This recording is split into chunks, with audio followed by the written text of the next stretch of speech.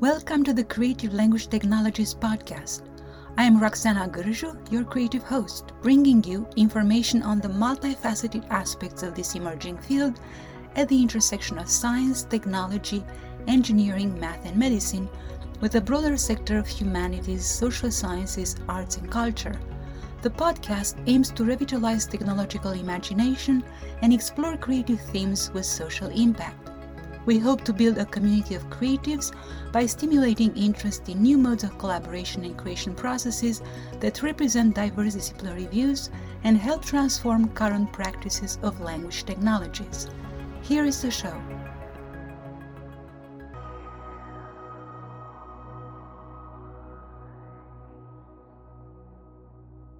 This is episode number 10 of the podcast, and it's Thursday, the 27th of January 2022.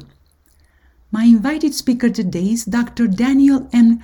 Gross, professor of English and affiliated faculty in the critical theory emphasis at UC Irvine, where he is also campus writing and communication coordinator. Daniel has been working on emotions in the world for over 2 decades. His approach starts with his home discipline of rhetoric, once understood as the art of moving souls by the way of the passions, which he then mines for the sake of some pressing questions. How do we understand collective political emotions like gay pride or the angry white male? Are emotions limited to human beings? And what do we do with fights over which model of emotions should prevail? For example, a biophysiological model that might help us recognize the face of a terrorist at the airport, or a humanities model that helps explain things like how terror becomes an unevenly shared experience in the first place. Working sometimes with Stephanie D. Preston of the Michigan Ecological Neuroscience Lab, he has pursued answers for these questions in published works that include The Secret History of Emotion, From Aristotle's Rhetoric to Modern Brain Science in 2007, and Uncomfortable Situations, Emotion Between Science and the Humanities. Of course, we had to start the conversation with rhetoric and emotions, both important aspects of human experience, with a slightly shifted focus to Darwin and his view of emotions and sensations. We could not help connecting the discussion to Ekman's categories of emotions with specific reference to empathy and sympathy. Daniel shared his view on the current research practices in emotion research in the context of lab-controlled experiments versus studies on emotions in the wild. In the second part of the show, we debated on how well can computers ever be able to detect human emotion versus how good humans are at knowing what other people really feel. And of course, we had to close with the ethical implication of such technologies. Here is the show. Hello, Daniel. It is nice to have you on the show. Hi, Roxana. Thanks for having me. Welcome. So, emotions, a topic that has been very, very popular on this podcast, and for a very good reason. Emotions are so important, yet still so poorly understood. After so many decades of research on this topic, we are yet to agree on the object of study, the approach, and/or the representation across at least some of the disciplines. But first, when and how did you start to work on emotions? So my work on emotions began in graduate school during the 1990s. That was toward the end of what we called a linguistic turn in the human sciences. You may remember as well as a linguist yourself. Everything seemed at that time to be about language as the structure of thought and even of reality, language as the distinction of human being, or even on the contrary, a kind of abyss that separates us from the object of knowledge, and that's what deconstruction was interested in. So here I was training as an historian of rhetoric, ostensibly about language. And I was discovering something completely different in the archives. Rhetoric wasn't just a language art. In fact, it was more often historically a proto-human science that's always worked much more on the arts of moving souls, as they were called in the early modern era. That's to say, affecting and transforming people by way of the emotions. And this is how rhetoric, in fact, laid the groundwork for our modern human sciences, including most prominently at the outset, education, political science, psychology. So the big discovery of my dissertation was that the early modern human sciences were not initially soft natural sciences that applied quantitative methods to human beings and populations. That happened, but that was much later in the 18th century Enlightenment. So instead, the early modern human sciences, we're talking about the 15th and 16th century in Europe, these were first arts of moving souls, both individual souls and then also the body politic, as someone like Thomas Hobbes and also his contemporaries like to say. So how did early moderns like Hobbes figure out how to do this? How to approach human being scientifically and not just theologically, for example, or artistically? The ancient discipline most readily available to them for this huge scientific project of modernity was rhetoric and the well-established domain of intervention. This is again, both personal and political, was emotion, or what they called at the time passions. So that's how and when I started to work on the topic, really quite by surprise, before this interdisciplinary field that we now study really took off, emotion studies. The project began as a kind of a history. I wanted to revitalize an ancient discipline that had developed all sorts of knowledge and know-how that we've lost, I think, and much to our detriment across the human and natural sciences. So at the broadest level, my historical thesis was that political rhetoric was transforming during this time as it became a generalized psychology. Passions, these were once overtly rhetorical in that they established ratios, relationships amongst people, things, gods. Passions such as anger, sympathy, pride, humility. They now quietly sustain the assumption that emotions are hardwired to the human nature that we all share equally. Emotions that were once a form of social currency, they now had to be sucked into the brain, as it were. So the problem is that we've now basically lost our capacity to work on emotion beyond that familiar psychological science. And that makes all sorts of human situations basically illegible to our current academic methods, but especially to our scientific methods, I think. So why, for example, mourning across the globe for Princess Diana, whom we never met, and then apathy or even disgust for someone suffering on the street right next to us? How should we understand the angry white male? I've wondered quite a bit recently, or an activist emotion like gay pride. So are things like an amusement park, a happy meal, are these mere words, or are they really objects of intense emotion themselves? And I have a 7-year-old who would certainly insist that they are. So my conviction is that by themselves, the current dominant tools for studying emotion can't do a very good job with questions like these, while at the same time, we do have all sorts of neglected resources in the humanities and in the human sciences that can do better, while offering the opportunity for a mixed methods approach. I think that takes the current science quite seriously, in fact.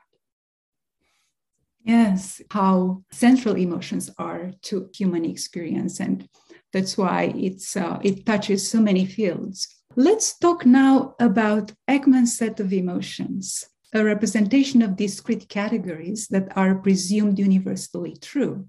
This approach has kept the community at large divided into enthusiasts and skeptics. And yes, Ekman's set of emotions are still popular in, I would say, some wide research circles out there. Now, you, through your research, draw the community's attention back to Darwin. Haven't we studied Darwin already? And what can he still teach us about emotions? Yes, a great question. This will take a minute to describe. So Ekman, right? Anger, contempt, disgust, enjoyment, fear, sadness, and surprise. When I teach this material, students always get a funny look on their face, and someone raises their hand and says, "What about love? Isn't that like the emotion?" Say, the young folk. And of course, that's a kind of red flag to students who think this is seeming very academic to define emotions in a way that's so counterintuitive and against our common sense about what emotion means. So that's a kind of starting point for teaching. To be fair, I described to students, Ekman also called each on his list of 7 a universal emotion that has a range of feelings incorporated, right? In the case of anger, the range runs from annoyance on the mild side to fury at the extreme. So he sort of shoehorns in some other recognizable emotions, as other people call them, into these spectra. But right in the middle of Ekman's range of angry feelings, he gives us oddities like vengefulness and argumentativeness, which Darwin, I think, would rightly say require a very different sort of analysis. After all, it's argumentativeness that is poorly understood as an automatic appraisal influenced by our evolutionary and personal past. So that's Ekman's definition of an emotion. I think it's much better understood as a culturally embedded type of behavior. And I think that Darwin would agree, and I'll describe how, a way of approaching the world, as the linguist Deborah Tannen would suggest, from a feminist perspective. So you really don't understand something like argumentativeness strictly on Ekman's biological time frame. So Darwin was highly sophisticated in his analytic approach. I think he does that work much better than most of us now. The book that focused his work on emotion was published in 1872. It was actually the first scientific book to include photographs, which were placed in by hand. And that's one of the characteristics of the book that Ekman himself, when he edits the Emotions book by Darwin, picks up, because that method persists to this day, looking at pictures of acted facial expressions of emotion and showing them to people cross-culturally to see what the reactions are. It's a very complex work, though, and it's doing a lot more than that methodological approach per se. He writes the book in part to provide evidence for his theory of evolution, examining how, for example, it's meaningful when we humans recognize the disappointment of a pouting chimpanzee who had his orange taken away. So in certain respects, emotions for Darwin do map onto the longer frame of biological time. But at the same time, what Darwin did in that book and elsewhere, this is, I think, truly important but neglected, is to take absolutely seriously historical time as a crucial factor in the scientific study of emotion. So things like adaptive fear of predators, adaptive sympathy for offspring, they map onto very long arcs of biological time. But in the case of sympathy, for instance, what else seems to be happening that might actually appear maladaptive? He was interested in this. We might think about something like Nazi sympathizers. What does that suggest? How do we understand sympathy beyond or even in contrast to infant care? So that's where Darwin's wide-ranging inquiry still stands as a kind of model for us today, I think. For Darwin, the extended range of feelings in what he called civilized sympathy is not just a matter of evolution across biological time. It's not just a matter of individual cognition. It's also a matter of the environment understood historically. So the built environment, institutions and cultural environments, technology and language forms. These were all elements of his analysis. So an example, in the End notebooks, and these are quite early in the 1830s, and then in The Descent of Man, Darwin speculates that increased brain capacity, including memory most importantly, radically alters our sympathetic capacity because sensations can be compared extensively and even abstractly. So say feeling for a completely mediated Princess Diana, we might observe. Like, how do you do that? And how is that very different from other types of primate emotion? even if brain capacity across Darwin's more or less civilized societies is essentially the same, the structures of mind and feeling are very different because environments differ substantially. Civilized sympathy was opposed to what Darwin described as sentimentality. And sentimentality focused on the immediate pain, the immediate experience, say, of suffering, that an activity like, in his case and in his time, mandatory smallpox vaccination entailed face-to-face. So in fact, Darwin was quite involved in that debate, which has a resonance for us today. So for Darwin, a civilized Victorian, as we might call them, sees and feels differently towards this activity, which he considered backed by science and followed policy decisions like the Compulsory Vaccination Act of 1853, which could be enforced with harsh penalties that presumably didn't appear at all sympathetic to the unwilling sufferers. So this scenario of imposing on individuals what immediately looks and feels like the imposition of pain in Darwin's analysis has another level of impact, which is the greater good. And that's where, in his analysis, civilized sympathy is oriented. So good for the greater population, but pain right now in all sorts of ways. And that, he thought, was historically embedded. The contours of what Darwin called the mind of man are determined in his civilized societies, he calls it, by things that are embedded in context, concept language, suffering justly, legal codes, for example, mass media, newspapers and books that circulate arguments about what the greater good is. And these kinds of entanglements worldwide that were evident also in the middle 1800s. So the global impact of, in this case, a pandemic and how to respond, that global awareness and orientation really constrains and gives opportunity to sympathy in ways that the immediate response doesn't. So in short, our post-Darwinian perspective, sympathy, what we now call empathy, it might show up in a brain scan, but the mistake is to fixate primarily on how you need the brain to feel empathic, as Antonio Damasio might say. So yes, of course, you need the brain to feel and do lots of things, including, for example, to drive to the movie theater. That's trivially true.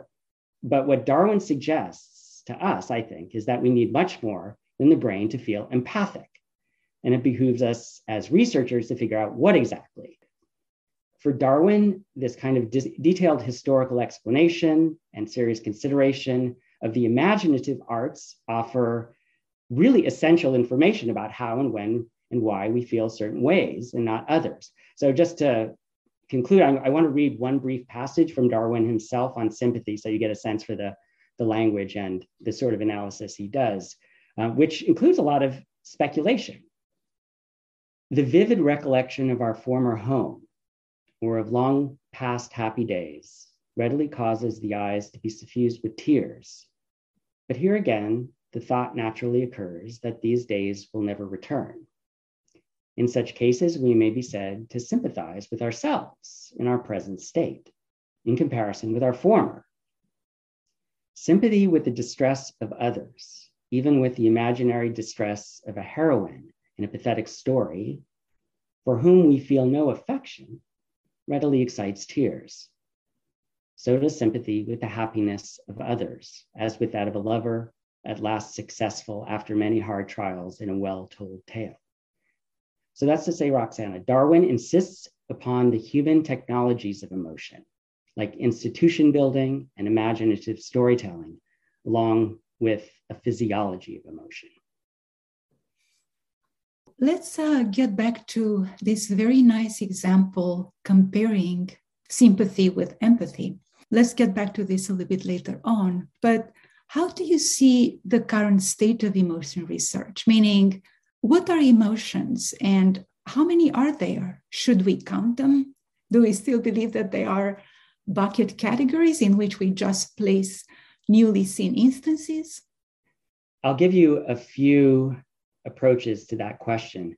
One is a kind of easy to operationalize and study approach, which is going to have some importance and truth to it, namely basic emotions, something like the smile of happiness, has a universal recognizable quality, undoubtedly. And there's no doubt that Ekman's 7 basic emotions, it was 6, he expanded to 7. Sometimes the list is, I think it's 23, then it's back to 7. Depends how you define these things. And that becomes an academic question. But there is a fundamental, I think, truth and observable fact that some emotions have immediate facial characteristics in their expression that no doubt have deep biological roots. And there's a lot of virtue to working on what those are and how they function biologically. I think the problem is when you take that approach and then combine it with common sense, everyday language, and historical experience about what the different emotions are and feelings and how those are distributed and named differently, and try to do everything that same way. So if happiness and sadness are readily expressed on the face, what about argumentativeness, to refer to a previous example? What does that look like on the face?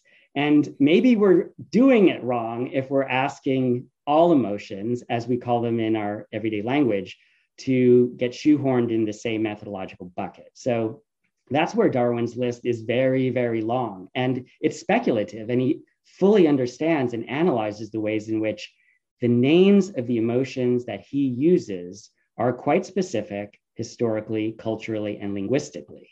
So when he does his photo experiments and shows people expressions that he thinks might, say, display contempt, he's surprised that people recognize the emotions immediately, but name it something different. And he says, they're not wrong, nor am I. This is about the method. And the diversity of responses, it's not an infinite list, but it's going to be a diverse list. And let's take seriously what that diversity entails.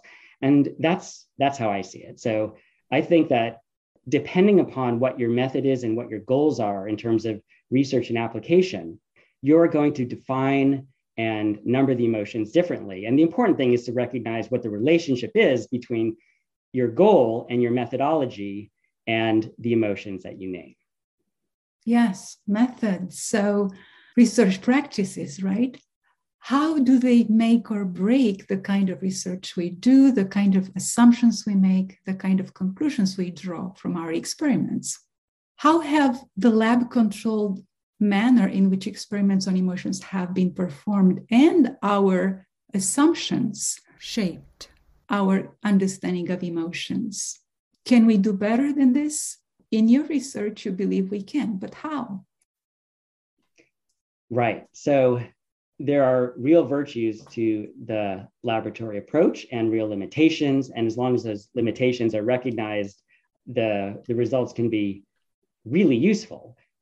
That said, for the time being, at least, for the most part, to do brain scans, you need to be still. There are images that a subject will look at. The constraints are severe. And that means that the situations can be very different from emotions in the wild.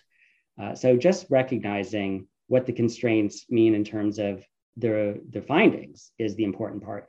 And then being really careful with the next step. And this is where I think the prestige of science and the popularity of certain scientific explanations for very difficult social and political realities produces some problems. So if you, let's say, identify mirror neurons, and then from that discovery, make widely speculative claims about human nature and how people interact with one another and what should be done about that, that's something completely different.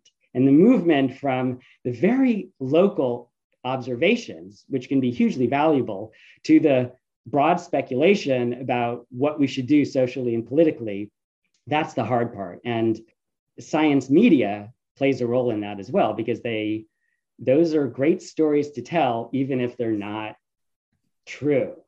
So methodologically, when I'm working with Stephanie Preston, she's an ecological neuroscientist at the University of Michigan, and we've co-authored a few pieces together and worked together on a few different projects. We came up with a list of 4 methodological recommendations for folks in emotion studies, and I'll just run through those quickly. So one is proceed phenomenologically and ecologically. So that's to say, give weight to the everyday experience of emotional phenomena and their subjective description. If love isn't on your list of emotions, maybe your list might be wrong. 2, at the same time, don't take immediate feelings only at face value. So just because a subject has an immediate emotional response, let's say to in-group and out-group tokens, that doesn't mean that the emotional reaction is only explained by way of biological correlates, natural instinct, and evolutionary time.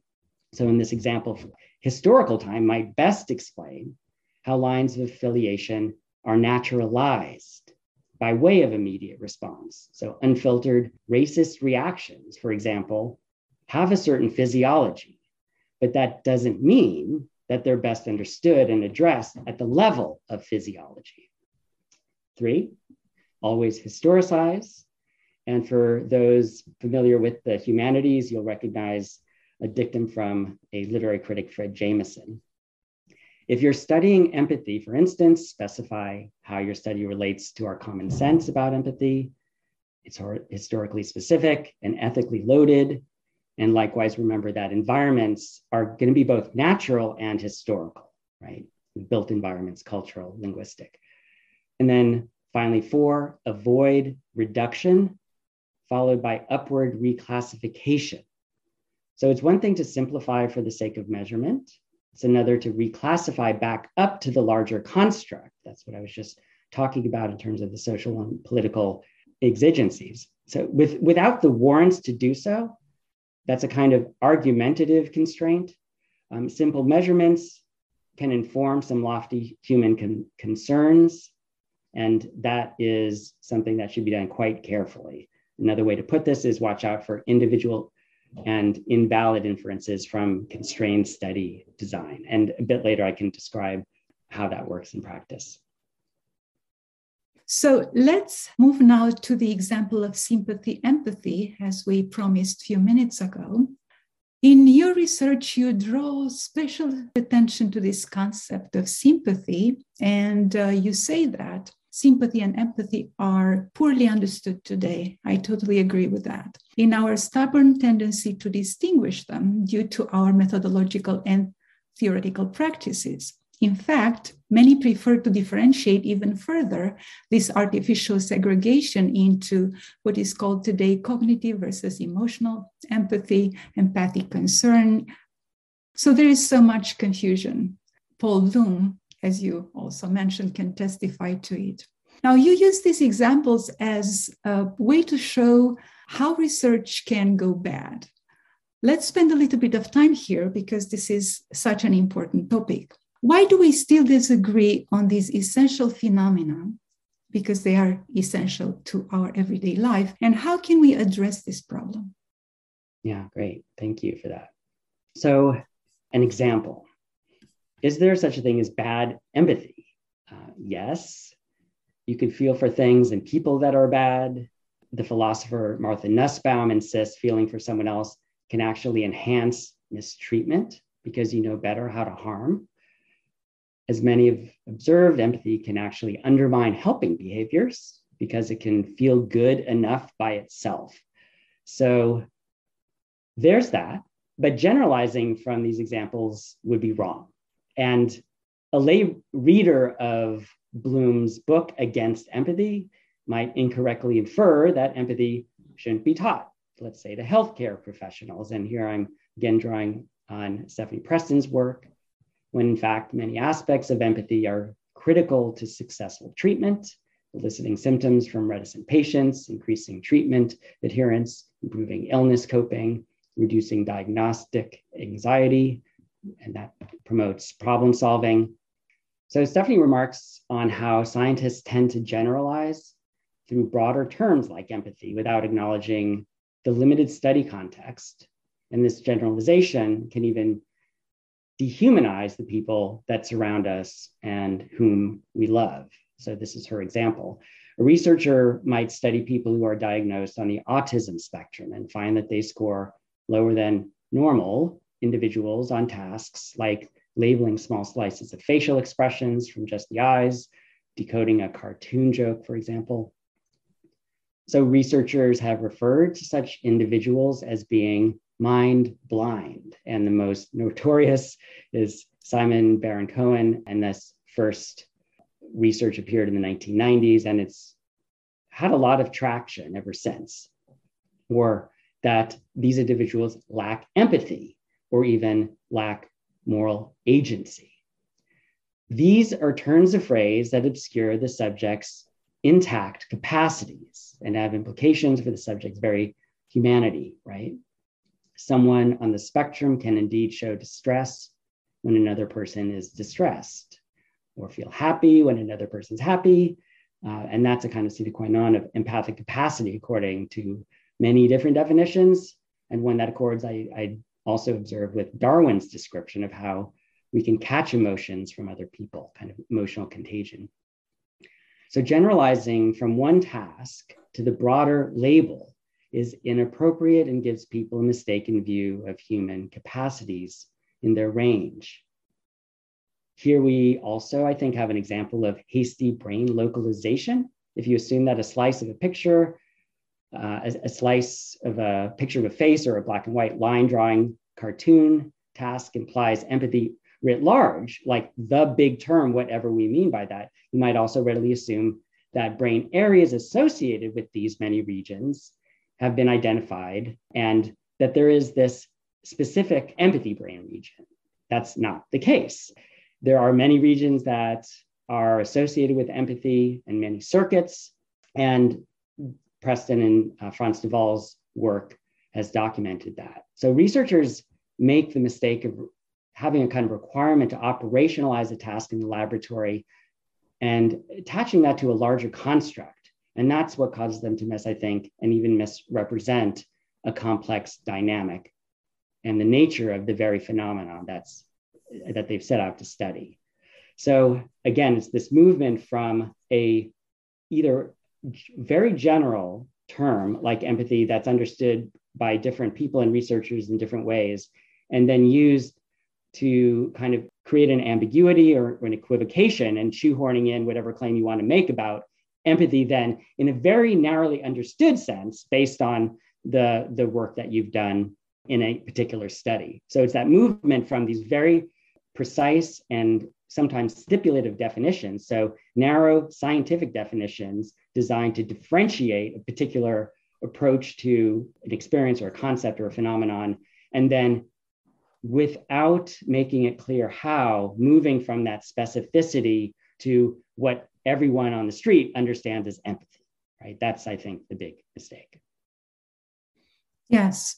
The people on the street, as far as I know, and I've done a little bit of research on empathy myself, don't really differentiate between empathy and sympathy. They know there is some difference, but it's very hard for them to pinpoint. And as you said, it's very hard for researchers to pinpoint as well. Yes, in our lived experience spectrum, there is this continuum that involves sympathy and empathy.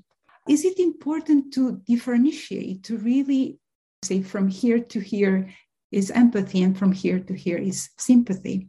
Is there any application that can do so? Because in your research, you say where we place the bar and for whom is strongly dictated by our history and experience in ways that are not always obvious to the actors. I think that in the research you do and those probably in your immediate environment in linguistic, cognitive science, it's extremely important to draw these distinctions because otherwise you don't know what you're studying and what you're looking for. The terms are going to be too ill-defined to really design a study appropriately.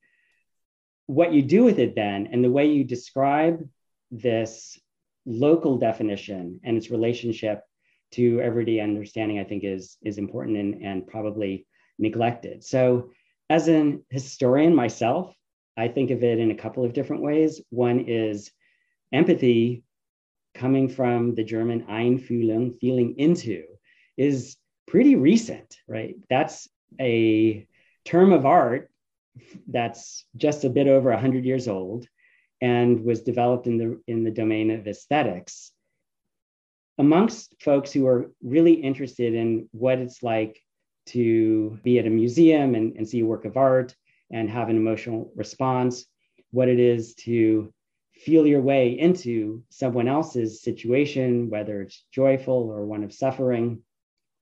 And they wanted to distinguish that from classical terms. This would be Adam Smith, for example, sympathy as a more cognitive, as we now say, process where you can, again, according to Adam Smith, perhaps imagine with decreasing accuracy and decreasing feeling what it is for an earthquake on the other side of the world to produce suffering over there. So sympathy, it does sometimes just overlap descriptively with what we now call empathy.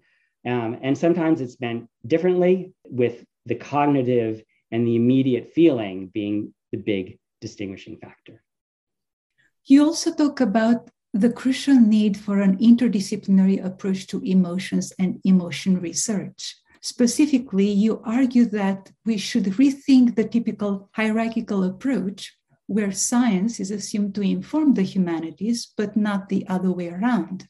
How can humanities, social sciences, and I would say even the arts can contribute to a better understanding of emotions and thus of human experience? How can we convince both sides, if we can call it this way, sciences and humanities, to join forces in this direction? While we agree that no one discipline is enough to tackle emotions alone, what kind and how wide of a collaboration do you think would advance our understanding of emotions and the best practices? So a couple examples. I've worked with Stephanie on conferences and joint writing projects going back to 2003. We were both young faculty people. Stephanie was a postdoc at the University of Iowa in 2003, and we put together an interdisciplinary conference, including her advisor, Franz de Waal, a primatologist, health scientists, neuroscientists, and folks from the humanities on the topic of empathy. And simply getting people in the room and talking to one another is a wonderful first step. It is hard. It was contentious when we did it then. We did it again in San Diego, UC San Diego in 2016. Again, there was a lot of contention and disagreement, and there were some high emotions running through both of those events. That said, super productive. So out of that came the first written collaboration between me and Stephanie. But again, it's an interesting and I think worthwhile process to describe.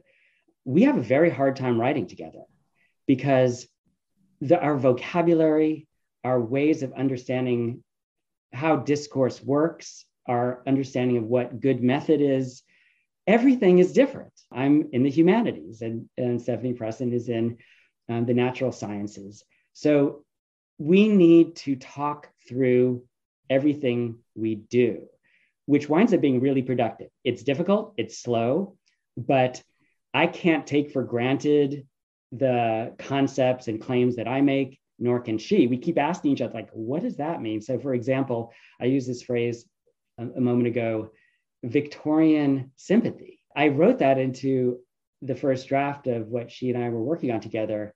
And she put in the margin comments, what is that?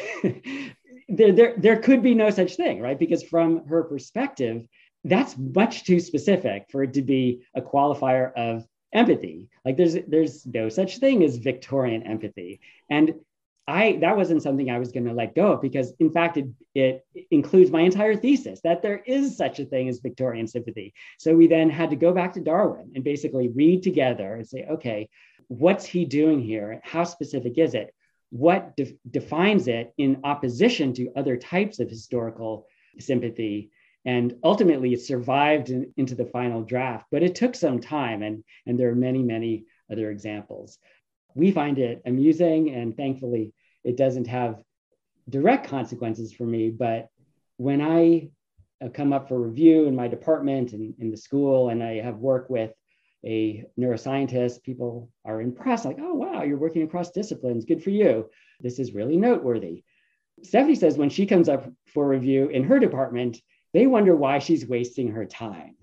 So it's a very different institutional situation.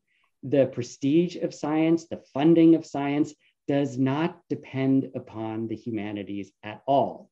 So hence that, like, are you sure you're not wasting your time question? Whereas it works in the other direction, coming from the humanities, namely the humanities are, on the edge of campus at this point.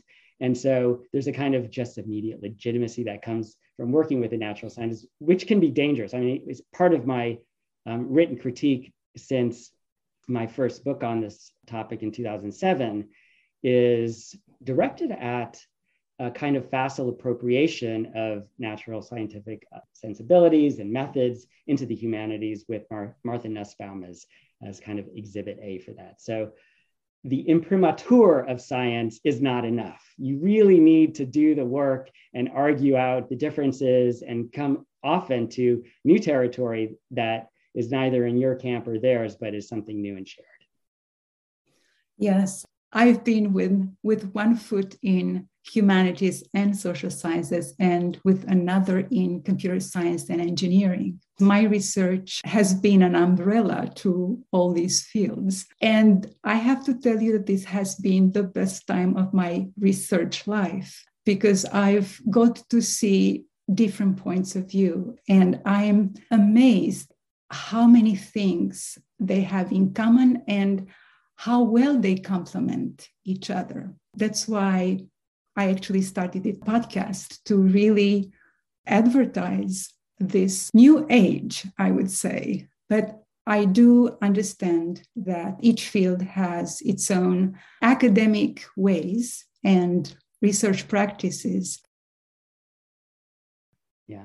And I think that narrowness can be a virtue as long as then the ambitions for the meaning of your work don't get blown out of proportion, right?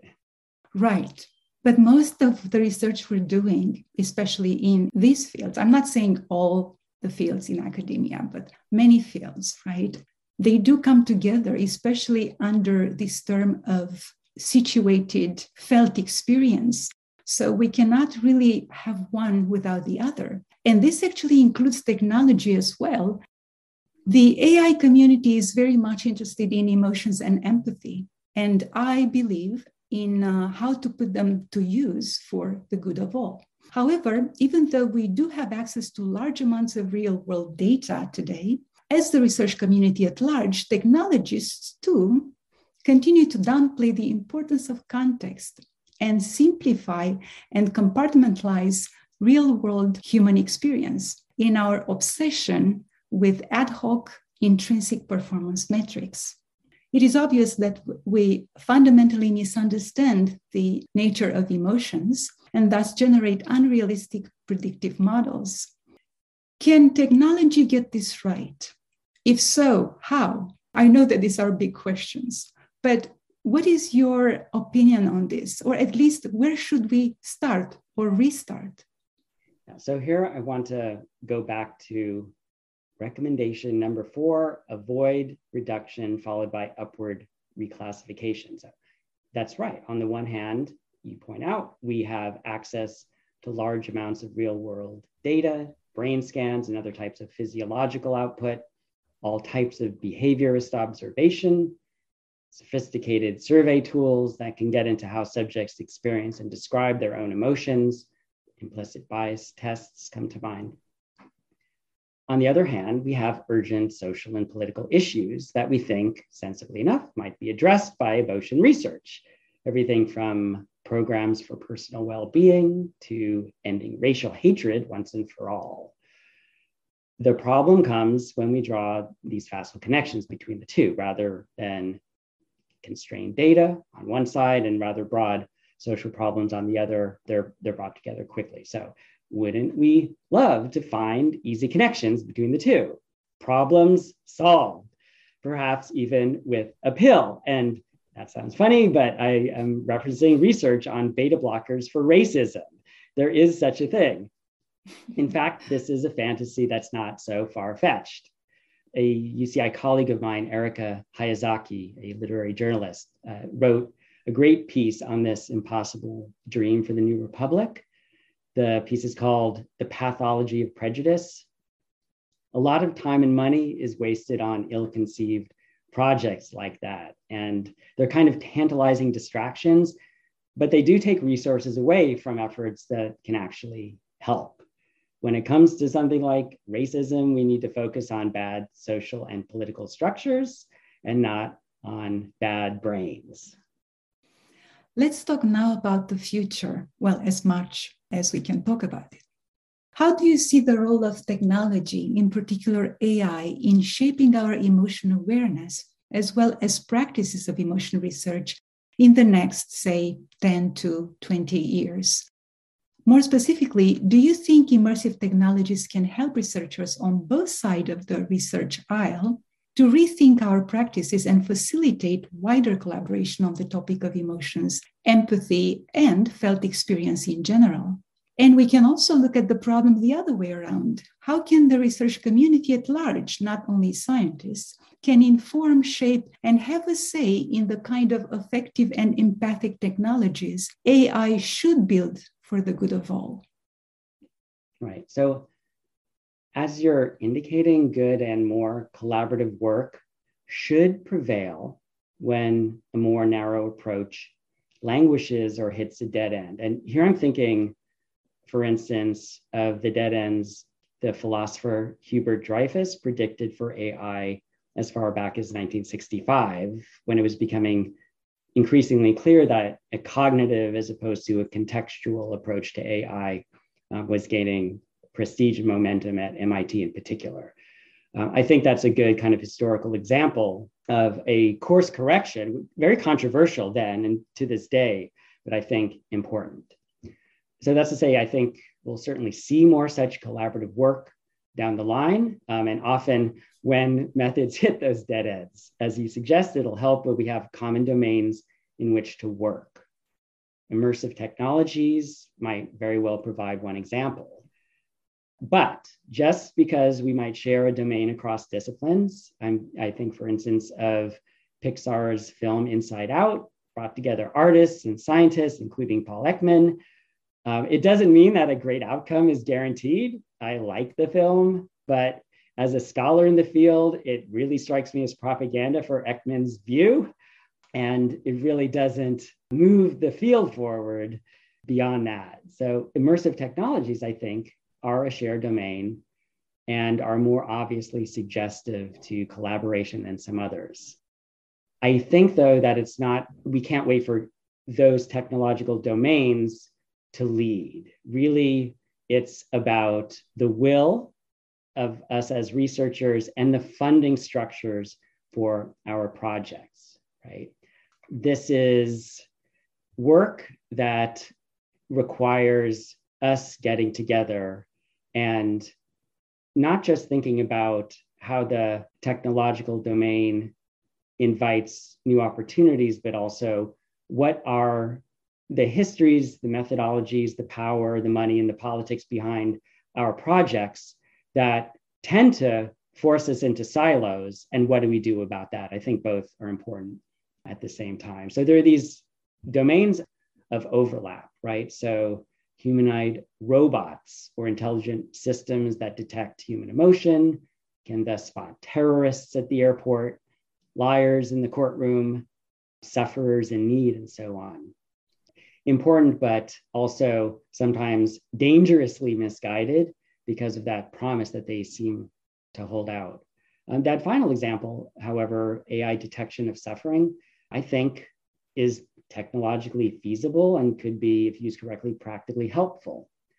It doesn't mean that the detection system needs to be humanoid in its responses, but there are ways in which that could be really helpful just to enhance environmental sensors and reactive technology that can work not just with facial expressions, but other sorts of physiological output and behaviors and contexts, and do an interpretation that errs on the side of helping. I don't see why that would be a problem. I can see that only as a benefit. And I think that that's the way to conceive of these projects, not as the kind of dream of reproducing humanoid emotion, which is fun to think about and interesting and very science fiction-y, and do a movie or write a book. But when it comes to the practical work, it's about these sort of functional and operational helping opportunities where things like affective computing can really help.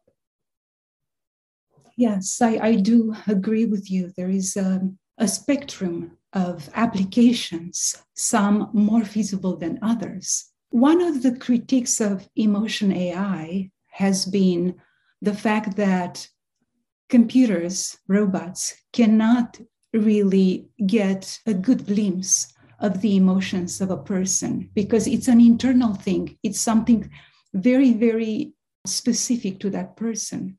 And this is true, right? So one big question here is to what extent advances in AI can really get an understanding of or capture these emotions of a person. But one question here is, how about humans? How good are we to really get to understand what another person is really feeling?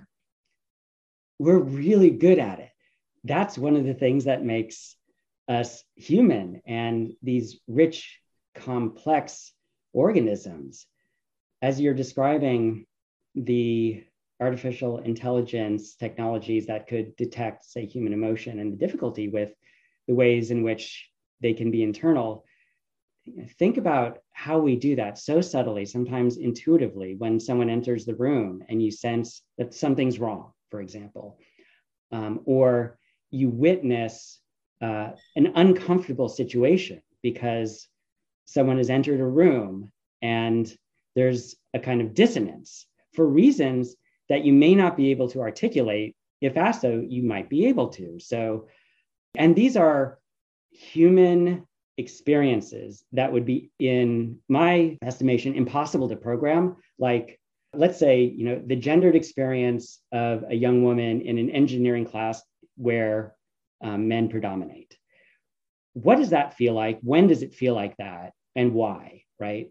Can you program a computer to do those types of interpretations and then maybe react with certain types of, room rearrangement efforts or group formation efforts or follow-up? Maybe, but the programming required to get to that level of accuracy isn't worth it because people can do that, right? We know how to make those sorts of really subtle social, political, historical, environmental judgments and have reactions which are fundamentally about emotion, not just also in their direct expression, but also with layers like performing emotions or not performing them, apathy. Like, what does it mean in different contexts to not have an emotional reaction?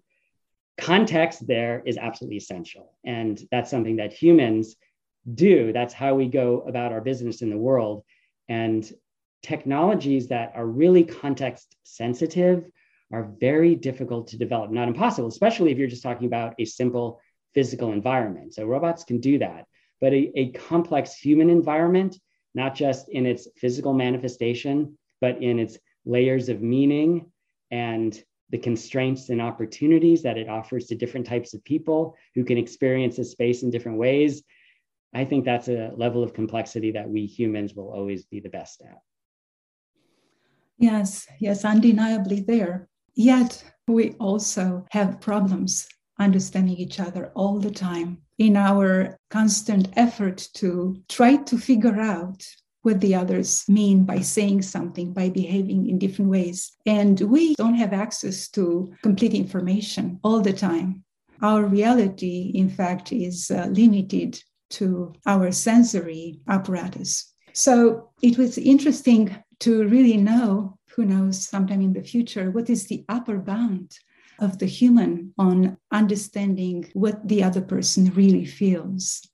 Yeah, I have some thoughts on that I've worked on for a piece I did a little while back. So the thought experiment is, from an evolutionary standpoint, would it not be adaptive for, let's say, infants and adult human beings for that matter, to have, let's say, their emotions stamped on their forehead, right? So when you feel something, it just has some sort of immediate and unambiguous expression. The first thought is like, oh, that would be great. Then I wouldn't need to interpret what my infant needs. There would be a direct communication. There would be no interference. Here's the thing. Biologically, that would be disadvantageous. And I think the reason why is it's exactly the interpretive difficulty that is posed to us and the kind of triangulation we constantly need to do. Okay, what's going on with this person in relation to me and others right now in this context? And then that shifts a little bit. And you follow up and you interact, and that shifts it once again. That's what we're really good at. It's, in fact, negotiating this constant uncertainty. And the hypothesis is that even biologically, if you got rid of all of the uncertainty, that would be disadvantageous, because it's really not the interpretation of the emotion that's the single most important thing. It's the exercising of our interpretive and interactive capacities that's important. And that's what we're constantly required to do and to struggle with. And it's that struggle which is the important part. Yes, yes, very well said. Absolutely. The emotional stamp on the forehead is not only biologically challenging, is also ethically challenging, right? Ethical considerations are especially important when it comes to emotions and empathy. And privacy is included here as well. So how can a wider research collaboration on these topics can keep AI and the research community at large ethical? Yeah. So here I'll go back to Stephanie's critique of Bloom and Baron Cohen. If your work pathologizes and dehumanizes, you're probably doing it wrong. If your work offers magic bullets for deep social problems, a cure for racism is the example I've been talking about, again, you're probably doing it wrong and distracting, I think, from the harder work that's required when we are all hands on deck, including the arts and the humanities. It would be great to have some AI system, automatic system that implements these checkpoints that you just mentioned to really flag those who step outside of the ethical parameter. It's a great idea. I'll leave that to you. Well, I'm not sure if I'm going to carry that on, but who knows, maybe other people who are listening to us.